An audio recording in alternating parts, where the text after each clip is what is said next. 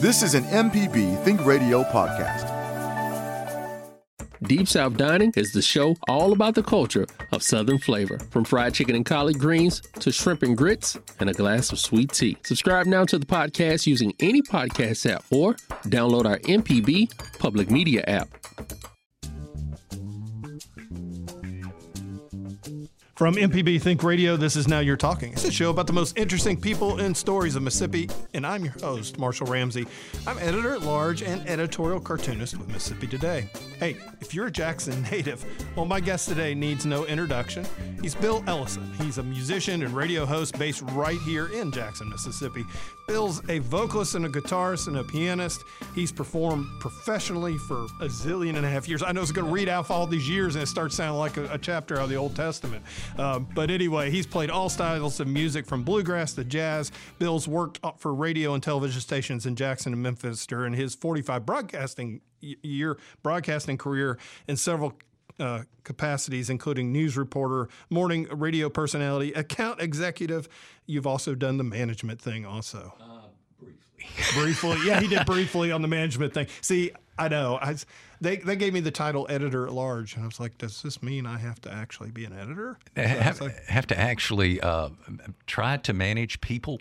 I can't manage myself. Man, you are such a fixture around here, though, in MPB, and for years, you ended up getting a Governor's Arts Award for your efforts. I tell you, Grassroots has always been one of my favorite shows, and the beauty about today's show was, and I was telling this to Lacey, and came in here on two wheels today. I got a brand new car. I literally bought a car 2 months ago.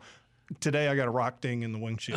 That is such a Mississippi thing. Same thing happened to me once. Yeah, it's such a Mississippi thing. Yep. It's our hidden tax in Mississippi, or rock dings. But anyway, I come scooting in here, and I wasn't worried because I knew you were here, and I thought, Bill could do the show better than me.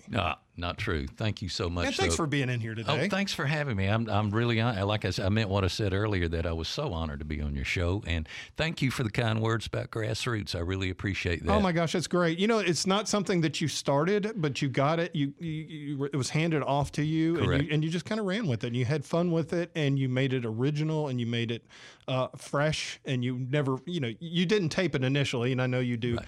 Now you got your own studio, and then they tore it down. So hey, it was a nice gesture. It was a nice gesture. But people, when I run into people like and say just what you said, which is I really love Grassroots. I listen all the time. It just means so much because I have done the show now for 32 years. In May it'll be 32, I believe, and I love producing the show, and when somebody comes up and says, I listen every Saturday night, it just means so much. It makes it worth it. And you mentioned I didn't start the show, and that's correct. But I loved Grassroots prior to when I started the show, because I was playing bluegrass at the time, and I was an old radio guy. And Mike Morgan, who was the original host. Yeah, Mike went to Alabama, didn't he? He did. Yeah, what's he up to now? I don't know. Now, but when we were fortunate enough to get the Governor's Award in 2010, I got to thinking about it. You have to go down and make a little speech and all that, and it was just such an honor and a wonderful thing. But I got to thinking about it, and I said, Mike should be a part of this. So I got on the net and found him, ran him down, found his phone number, called him up and said, Mike, the show's going to win an award. I would love for you to be here. I thought it was a long shot, but he said, I'd like to be there. So he really came great. over, yeah, that's and wonderful. he was in the audience, and I recognized him, and it meant so much to me, and I think it meant a lot to him too, because he had hosted the show from whenever MPB radio came on the air. Kevin Farrell will have to, I think it's 82 or 83, I can't remember. But, don't call Kevin out like that. I know, Kevin's, I think, the only person here that was here at the time. But yeah, when MPB radio came on the air, Grassroots was one of the original shows, and Mike hosted it from 82 or 83 until I took over in May of 92. My favorite story about Grassroots was, and I think we all felt this way, was the week of Katrina. That was the first show other than emergency broadcasting that MPB broadcast. That's right. And you weren't going to just go with a canned episode. You were going to go with something that reflected the mood. Because I was that way about my art, too, my cartoons. My cartoons were incredibly serious at that time. And, I went down and worked, and I'd see them cut out everywhere because I was thinking about the people that have been affected. Right.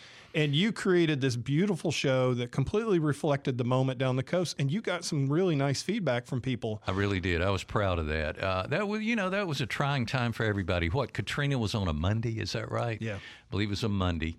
Well, MPB, of course, went 24/7 coverage of Katrina, and at the time, Gene Edwards was kind of That's our host, right. and Yeah. he did.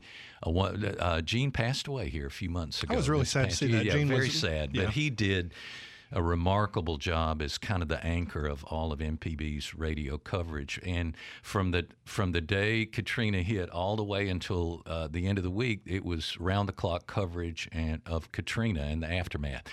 And they called me, I think, on Friday and said, look, have a show ready. Just do one of your recorded shows or something. Have it ready because we may go into music on Saturday. We may not. We just don't know. And I got to thinking about it. And I said, I can't just play happy band. Like you said, I can't just happy banjo, everything's great. I said, I've got to do something, whether they run it or not. I've got to put together something. So I did. I put together a show that I thought reflected the mood of the time. I thanked the first responders, that kind of thing. And sure enough, after a full week of 24/7 coverage, on Saturday night at 8, the very first Back to Normal show started, and it was Grassroots.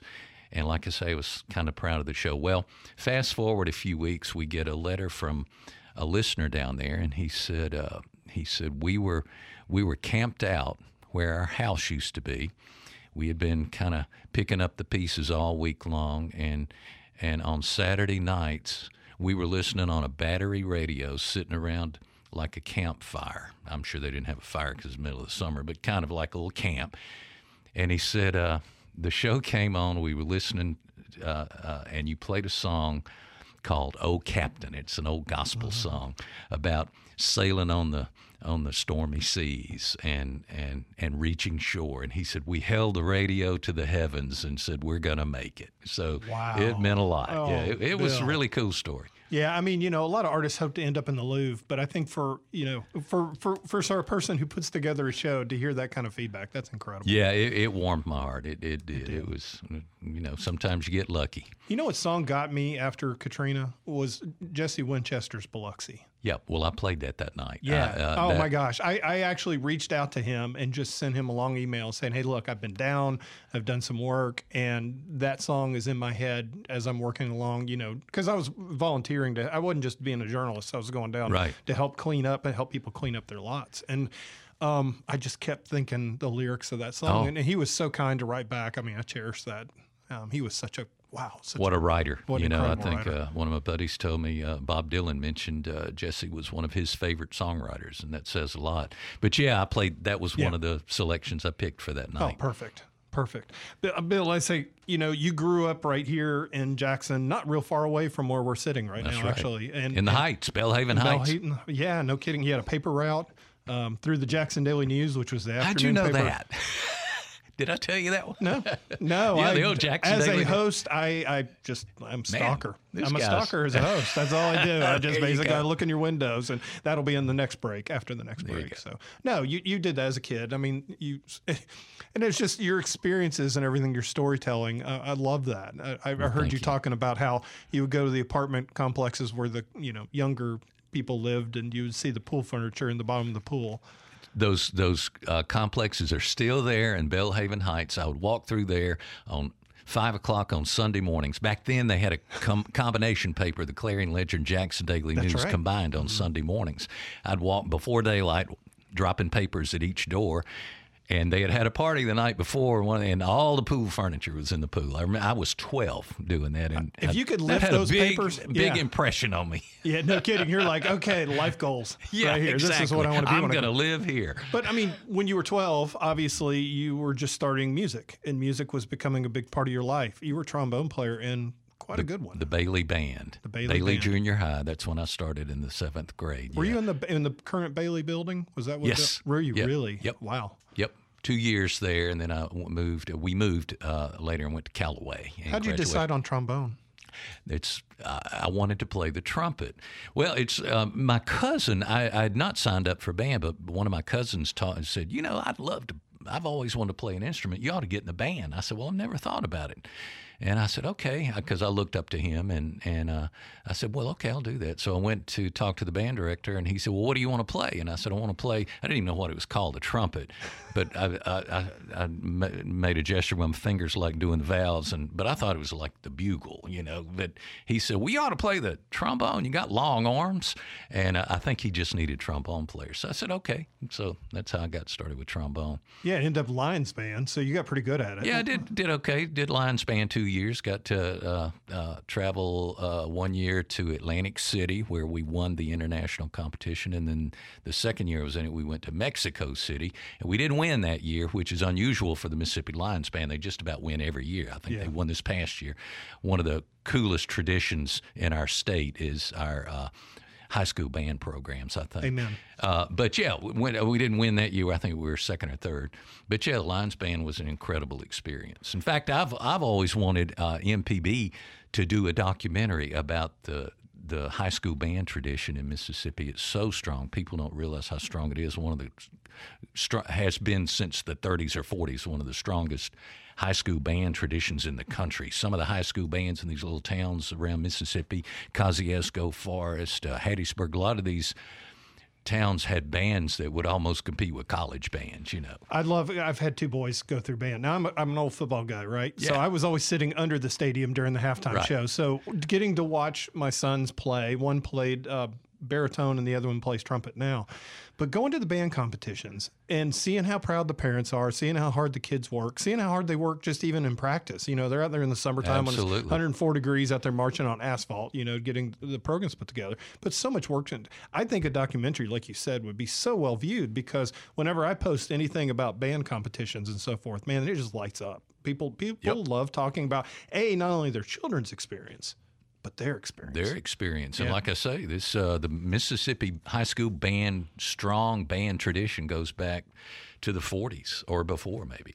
Probably 40s. Do you still play? I know you play piano and guitar, and we'll touch on that. I pretty much put the trombone up. I've gotten it out over the years, but a trombone, as you know, your son played a brass instrument. You've got to, it takes months of practice to get your embouchure back. And it's, you get our age or my age, and I just don't have the time to devote to it. I spend that time trying to practice guitar and piano, So you're like, hey, Temperance, I'm going to try something new today. I don't think she would like the trombone. I think she would hit you with her violin. She would. She probably would. I got to tell you, one of my favorite stories is that you were at a competition, and I think it was down on the coast. I'm not sure, but there was this funny redheaded kid. Oh, yeah. Yeah. You want me to tell you that story? Yeah, I definitely do. Okay, that was a band clinic in Biloxi when I was a senior in high school at Callaway. So that's to teach you to become better. That's right. It's not because you're sick. That's right. Okay, exactly. okay. Not that kind of clinic. Okay. But yeah, you audition for this clinic, and you get picked, and you go down and you perform with some of the best high school players in the state. And I was lucky enough to make it, and I got down there, and I just had a vague memory of this little redheaded kid, a year or two younger than me, that also played trombone, that was part of this clinic.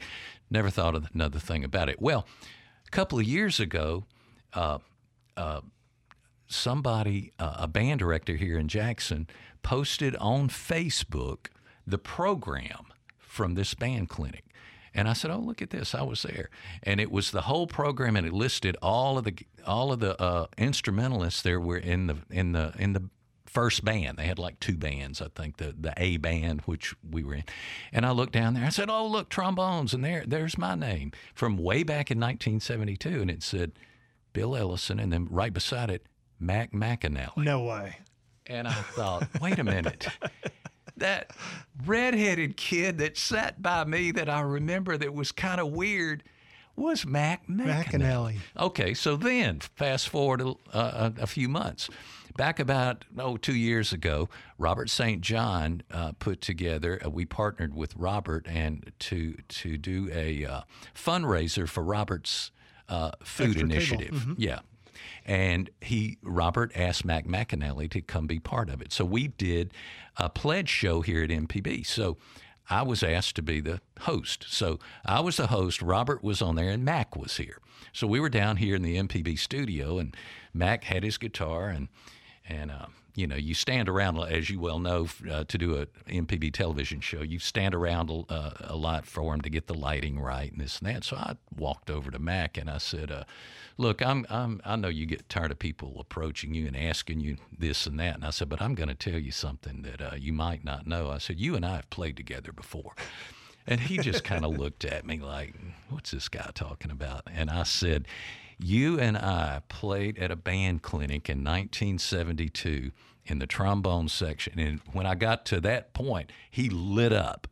He said, "Man, I remember that." He said, "Let me tell you a story." He lit up. And he said, "Let me tell you a story about that." He said, I was saving my money for a Martin guitar, and I just couldn't scrape up enough money. I wanted a Martin guitar so bad, I couldn't stand it. He said, "And my dad told me, if you will audition for that band clinic, and if you make it, I'll give you the rest of the money for that Martin guitar." Wow. He said, "I did. I got the guitar, and that's the guitar on the album cover that I'm playing on that first record that I did that had sent his career into outer incredible. Space." That is absolutely incredible. Great story, but he lit up. It was so pleasing to me that he remembered it and lit up. And I remembered, had a vague memory of this little redheaded kid that was kind of odd. He was a couple of years younger than me, but and it never, all those years, never occurred to me that was Mac McAnally until I saw that program posted on Facebook. Mac is one of the kindest human beings you'll ever meet. Very just nice, incredibly nice guy. My story with him is, when I graduated from college in 91, I couldn't find a job, so I moved back home and worked at night as a night custodian at the high school. And so I would listen to Buffett's Coconut Telegraph album, and of course it has "It's My Job," which which Mac wrote. Right. And so and I looked and I saw Mac McAnally, and so I found Mac's music and I'd listen to Mac's music. But "It's My Job" was the one that would get me through my pity parties every night when I'm out there cleaning toilets and all this stuff, right? So flash forward, I get to meet him and everything, and I tell him on that and get to know him. And I interviewed him for Conversations when we did the show. And he was incredible. I had, at the time, my 14-year-old son there, and Mac told him this incredible story about how when he and Jimmy were playing up in Long Island, they were doing a warm-up show because they were about to go out on the road, but they didn't want to be the main event, so they were opening act, and they didn't publicize it, but it got out anyway. So Mac's sitting there playing, and, Mac never covers anybody else's music, but he'll play Beatles songs every once in a while because, like everybody else about our age, he loves the Beatles. So he's sitting there playing, and he looks down, and Sir Paul McCartney's sitting right in front of him. Oh, wow. And he's like, "I forgot how to play guitar that day." And a guy who literally can play Little Martha on one guitar instead of two. That's how good Mac is. And so afterwards, he said Sir Paul invited him down. He sat with Sir Paul, and then afterwards, they're out in the parking lot. And this is when Mac literally kicks it in. He looks at my son, and he says, "Now, David," who's my son, he said, "David," he said, "Sir Paul sat there until 2:00 in the morning signing autographs and being kind to every single person that walked up to him." And he said, "Now, David, I want you to understand something. If Sir Paul McCartney, the greatest musician that's lived, can be kind to people, you can too." There you go. Yep. Good lesson for your son. Some Mac. Yep. We're back with a musician and broadcast legend, Bill Ellison. I threw legend in there, which I think is fair. Because, Kevin Farrell, the MPB Memory Bank, literally, Kevin remembers everything. And he came in and told us about Mike Morgan's whereabouts.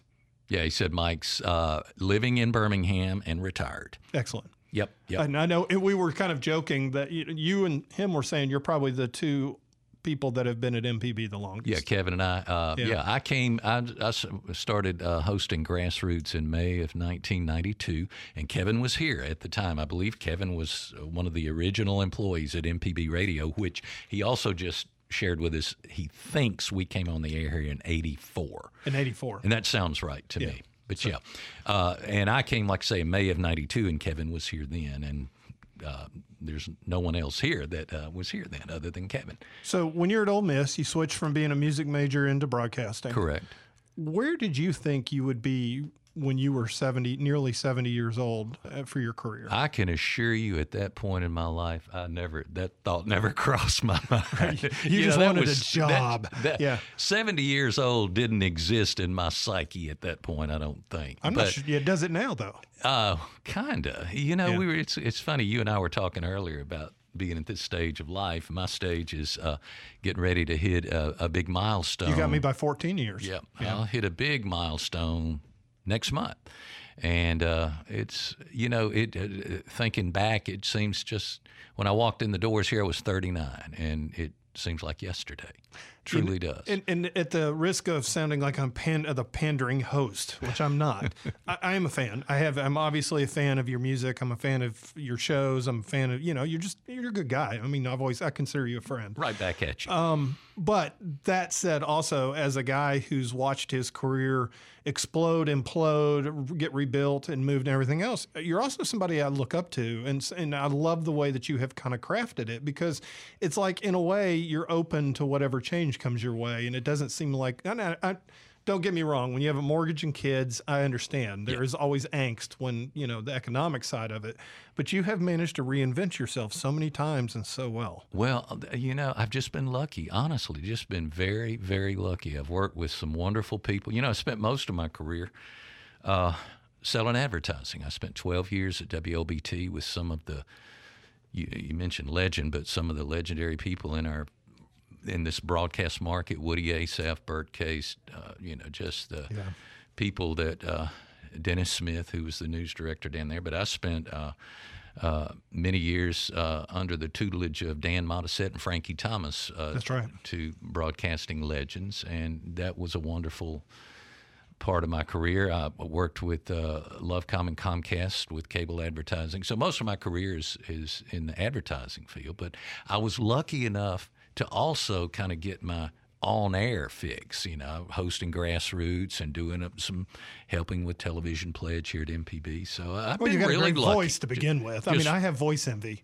So I really do. Look, I'm just old, And the other part, after I gave up the trombone in college, when I went to Mexico City with the Lions Band as a senior in high school, I bought a guitar down there because we were able to wander around in Mexico City, and it was quite an adventure because we were high school kids from Mississippi wandering around in a foreign country, and the coolest thing about that, I don't know if you've ever been down there, but you can barter for whatever you want. Yeah, that's right. And so I bartered. I ended up with a guitar for $16, and I brought it back on the plane home and had a little classical cheap Mexican guitar that got me started. But anyway, I was lucky enough when I gave up trombone and got in broadcasting, I at least had the guitar to kind of fall back on. And then, after a couple of years out of college, I tried to get serious about learning to play the guitar. And then a friend of mine, Hal Jeans,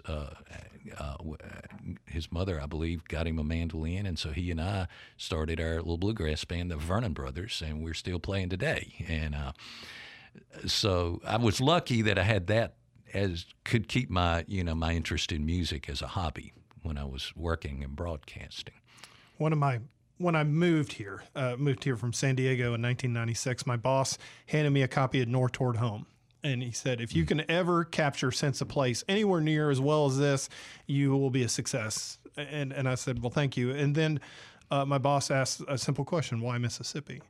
And of course I was like, well, it's a job and it's, my cartooning dream, whatever. And I got to tell you, I can answer, and I did. I answered this back recently to the same boss who's still with us. I said, I'll tell you why Mississippi, because we have absolutely the best musicians, the best artists, the best writers. And the thing is, we're a community that actually we compete sometimes, but we're all friends. Yeah. Isn't that the best part of it? Absolutely. I mean, you're sitting there naming off names of musicians here. We per capita probably have some of the greatest musicians that probably deserve to be on a much bigger stage, but they're here. Yep. And they're all kind, and I love getting them in on the show and just having them talk to them because they're all great storytellers. And just right here in Jackson, some of the most incredible. Malico, and then here's Bobby Rush, and here's we're so blessed. But you mentioned North Toward Home. I think anybody in Mississippi that it should be required reading Willie's Northward Home and Richard Grant's Dispatches from Pluto. Yes. Oh man, didn't he just knock that out of the park? Anybody to kind of make you not take Mississippi for granted. Those two will do it. Well, we're storytellers, and where else is a better place to be than here? Yeah. Where we can tell stories on that as well. You talk about your radio career, and I mean, you were part of one of the greatest radio stations in the nation.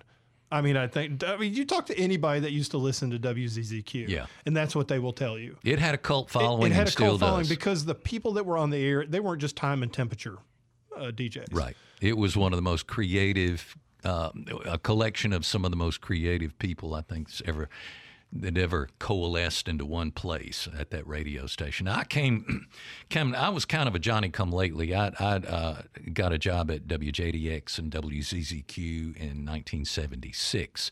ZZQ had the genesis was probably 67 or 8, and it was WJDX FM, and but in 76, it was still rocking pretty good and had some of the legends still there, like Perez and Sergio Fernandez and Johnny Summer, some of those people. But anyway, that was an incredible time. And I was kind of Johnny-come-lately, and I also wasn't involved as a DJ. I was a newsman. But they did give you one slot, didn't they? That's right. I one of the things I can't believe I had the foresight to do this, but the program director at the time was a guy named David Perkins, who was a friend of mine. And I said, David, if you ever have a slot where you can't fill, one of the DJs can't show up or whatever, I said, I can do that. I've done it before. Call me. And he got in a tight one Friday night. Somebody got sick or something. He said, man, are you sure you can do this? And I said, sure, I can do it. So I got to do one DJ slot on WZZQ on a Friday night. So I can say that I did it. So you got a letter for your letter jacket. That's right. Yeah, there you go. Good analogy. The coach put me in. And the one thing I remember about it, is that they did a feature album every Friday night back then, and the feature was Cat Scratch Fever, which was what was that guy's name? We're gonna have Kevin come. I remember it too. Yeah, anyway, I don't know the song. That's the one thing I remember. I could actually sing it. I just can't remember. Yeah, I remember the hook. hook. You know what was weird, and this is just me as a radio listener, and now when you get like XM and stuff or Apple, whatever, it puts the name of the band on there. There were so many songs that I knew the songs. I just never really knew. And I'd think another band sung them, and then they're like, oh, I thought so-and-so sang that. It's just weird now that the name's put up there because you would have to wait when you listen to the radio. Right. Because sometimes they'd tell you who it was. Sometimes they wouldn't. And, on my show, I get people over the years, I would get people that would say, man, I wish you would make sure you tell us who that was. And I'd get a lot of emails or letters. So I always make sure on my show, I front sell it. I'll tell you who the next 3 are. And then at the end of the set, usually 5 or 6 songs, I'll back sell it. I'll say, okay, we heard so-and-so and so-and-so, and before that was so-and-so, and before that was so. And I think people appreciate that. They do. And the stories too that you tell along with it on the show. I'll do my best. Yeah. Well, you do all right. You're good on that. ZZQ, when it signed off, that was classic way to end it. Yeah, they signed off on a I believe it was a Sunday night around the 4th of July somewhere, and I'm not recalling the year, early 80s, and Warren Strain, was the last DJ, the late Warren Strain, who was a news guy at LBT and did lots of other things. Good buddy of mine. He signed off with the Doors, the end. And what had happened is a new company had bought the stations, and they were going to change the format to country, and that's a whole other story. And it's worked out okay for it. Yeah, I think they did well. It was a good business decision for them.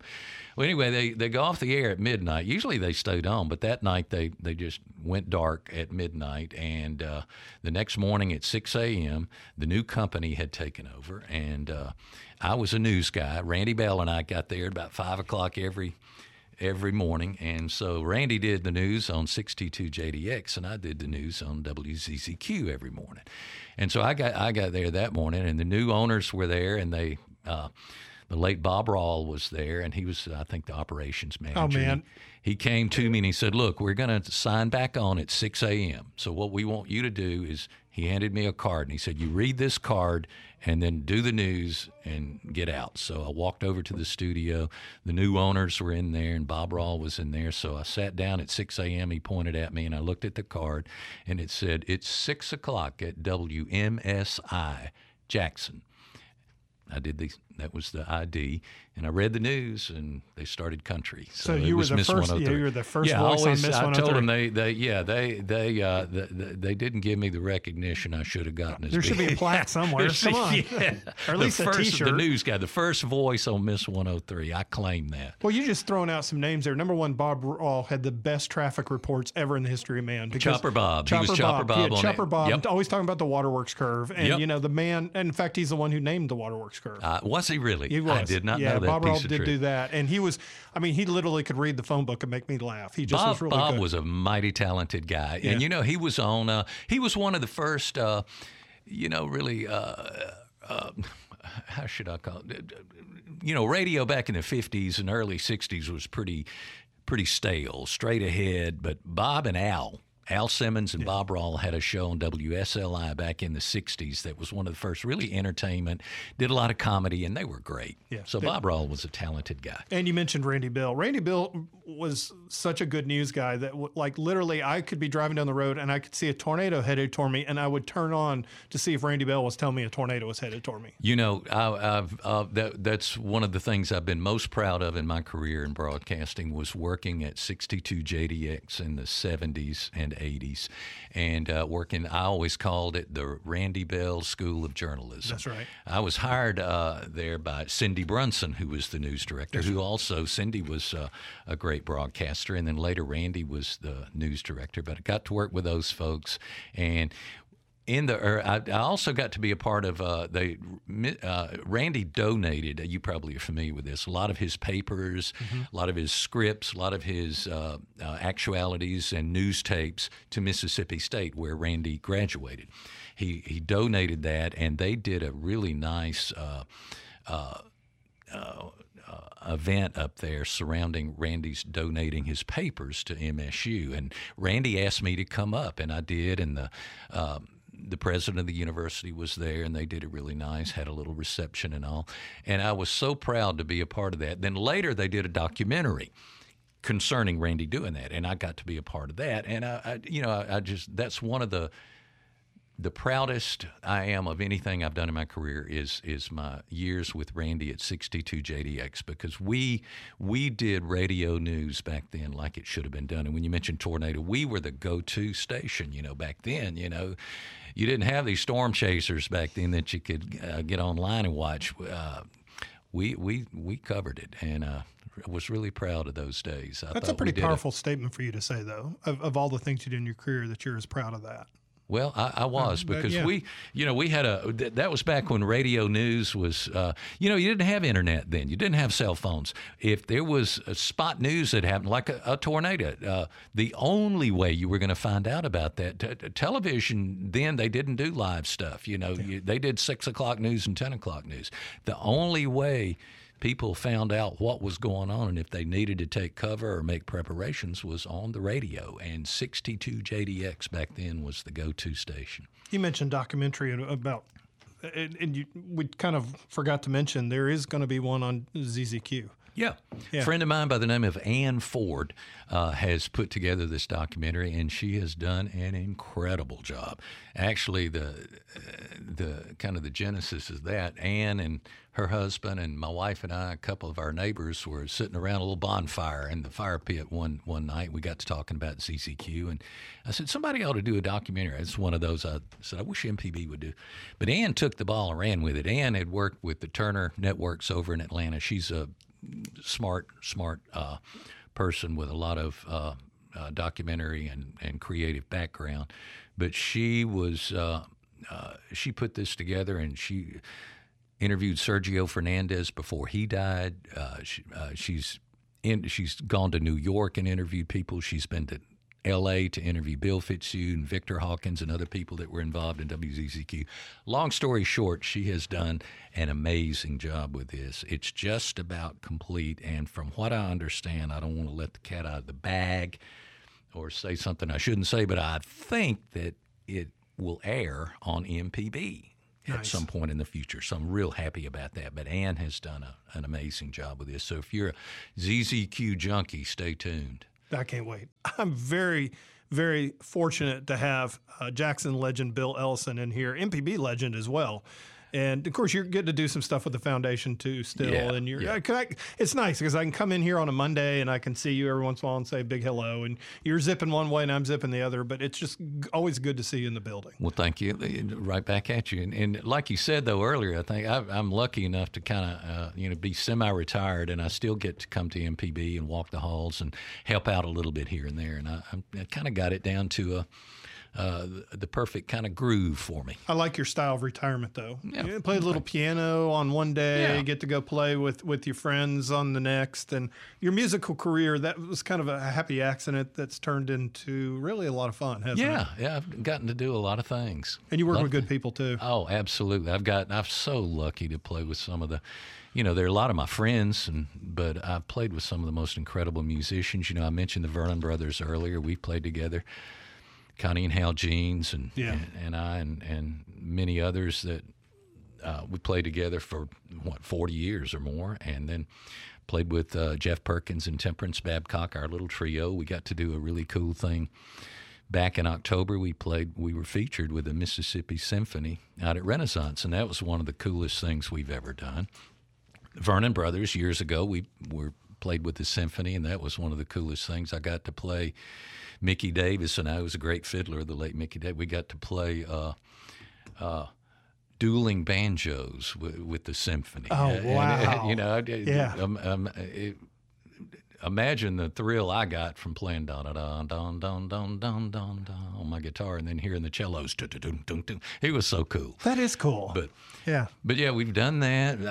Vernon Brothers played for President George Bush when he came to town one time. We got to do that. I think Temperance and Jeff and I are going to play another concert with the MSO this coming year, or in 24. So I'm looking forward to that. But and get to play piano next week. You get to play piano for at the two museums for the Governor's Arts Awards. So I absolutely loved your story about how you just decided you wanted to get really good at piano, and it's really turned into something that's almost like very therapeutic for you to get to go play. I've enjoyed that more than anything I've ever done. My mother-in-law gave us a piano years ago, and I decided 5 or 6 years ago, I said, I got to at least play one song, because I was a music major at first in college, so I took a little class piano, but all I learned was a couple of scales, Yeah.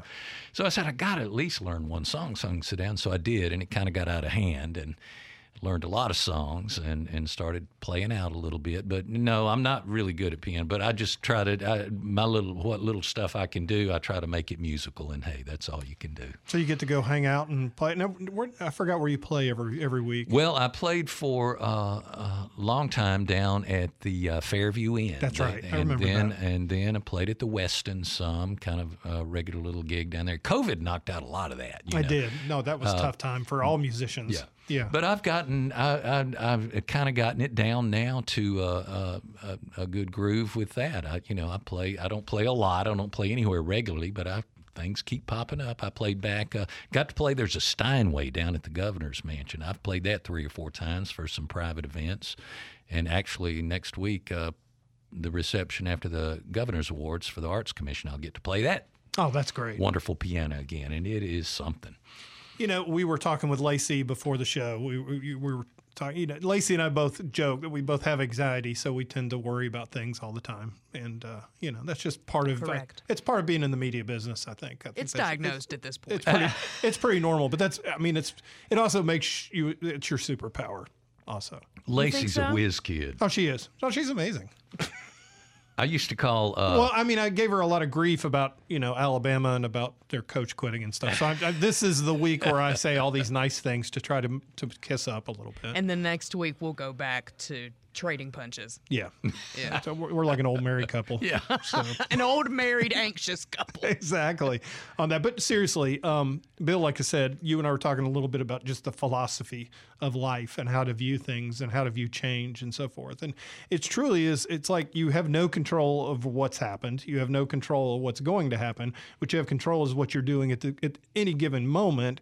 And if you know what, you're grateful and you enjoy it and you're having a good time. And really, honestly, when I watch you, you do seem like you have mastered that. Well, I don't think so. I haven't mastered anything. I don't think. But okay, one that's thing smart too. If you realize that you had mastered it, then you're ahead of a lot of people too. The one thing that I have learned, I think, as I've gotten older, I may have gotten just a touch of some wisdom, and that is to what you just said, to be grateful. I just think back how lucky I am to have been able to host Grassroots all these years, and how, back in the 90s, I got busy with kids and family and work and everything, and it was taking a lot more time than I thought I could devote to Grassroots. I almost resigned, but I'm so glad I didn't, because it's been one of the treasures of my life. But yeah, just the wisdom of being grateful for where you are and what you have, and how lucky I've been,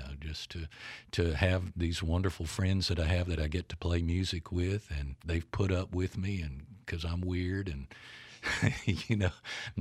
they've overlooked a lot of things, and I still am friends with them and get to play with them, and that's just such a blessing. Definitely. You ran off and went to Memphis, but you came back. Why did you come back to Mississippi? Well, I mean, that's technically still Mississippi. It's Memphis. It's the other capital of mostly Mississippi. family, just family. family. Yeah. I was away from family, but that short time I spent in Memphis was valuable to me, because I got to work at a real big station there, WMC, Channel 5, and the radio stations, and it was a whole new adventure, and I enjoyed it very much. Memphis is a great town, and I still visit there and have friends there.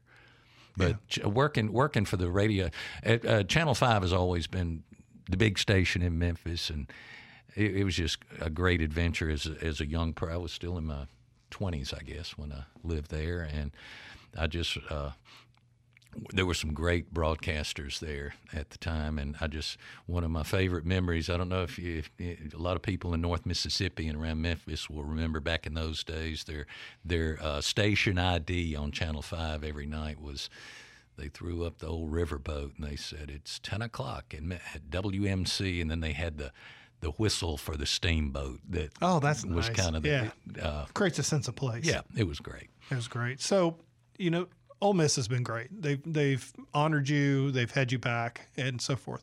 If you were to go back right now and you were to drive up and you were to talk to broadcasting classes and music classes and talk to the students and give them some advice, what advice would you give them? I would advise them to not try to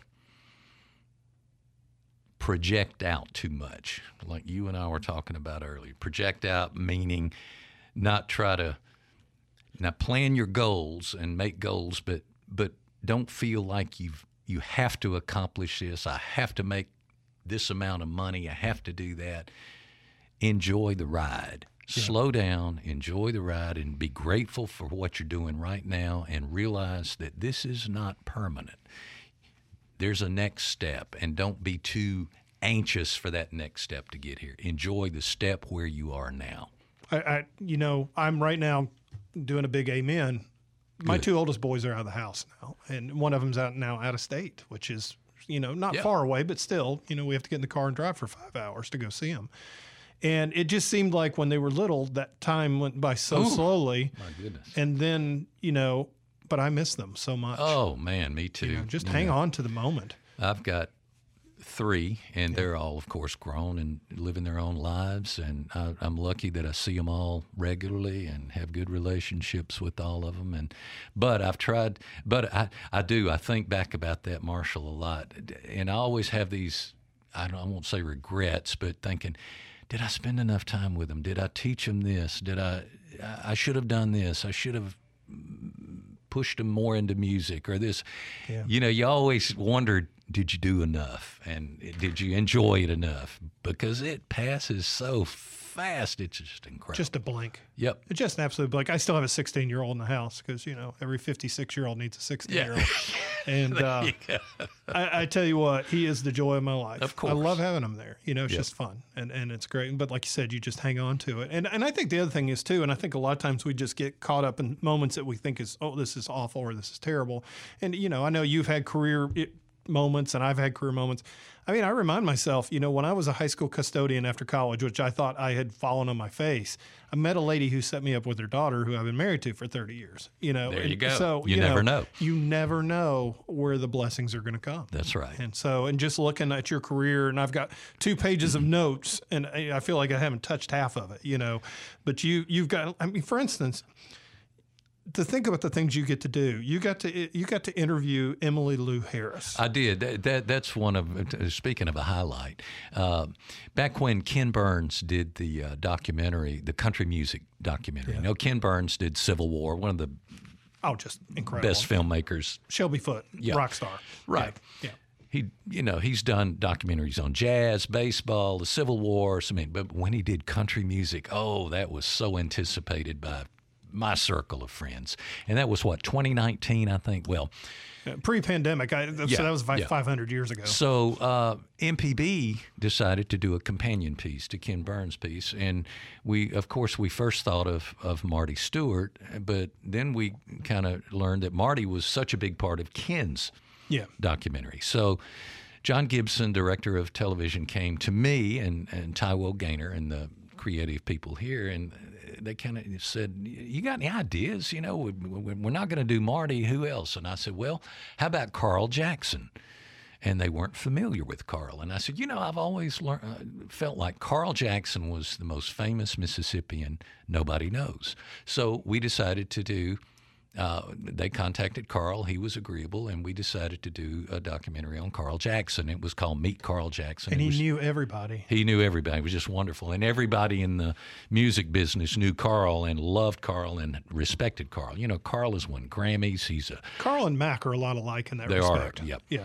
Well, Carl is a multi-instrumentalist. He played banjo for Glenn Campbell. He's produced records for everybody. He's sung on everybody's record. In fact, Linda Ronstadt said, I think in this documentary, referred to Carl as the Mary and Joseph of harmony. I just thought that was great. But so anyway, we do this documentary, and John Gibson, our director of television, said, well, Carl, can you suggest some people that might be agreeable to be in our documentary? He said, yeah, I think so. And next thing we know, he's got Dolly Parton, Vince Gill, Emmylou Harris, Linda Ronstadt, Jim and Jesse, Vince Gill, all these people said, yeah, if it's about Carl, we want to be in it. So I was lucky enough that John and the other folks at MPB Television let me go with them to Nashville and interview Emmylou Harris. It was just a highlight. We got to go to Emmylou's home, and they took us upstairs to her music room, and there all these guitars that I'd seen on album covers over the years, the beautiful Gibson with the roses on it and all. It was just surreal. And walking down the hall, there's a picture of Graham Parsons in her hallway. It was just great. But Bill, just like this show has been great. I tell you what, I need to have you back sometime soon because I just love sitting down and talking to you. Well, I don't know why you would want to have me on here, but I appreciate you doing it. Because you're a great storyteller. Thank you so much. I appreciate it. Hey, thank you for listening. A special thanks to Bill Ellison for joining us today. And if you'd like to hear this or any past episodes, guess what? You can subscribe to the podcast on your favorite podcast app, on our MPB Public Media app. Now You're Talking is a production of MPB Think Radio with episode and podcast produced by the incredible Lacey Alexander. And join us again next Monday at 10 a.m. I'm Marshall Ramsey. Y'all have a great week. This is an MPB Think Radio podcast. To hear previous shows, visit mpbonline.org or download the MPB Public Radio app to listen on your iPhone or Android phone on demand.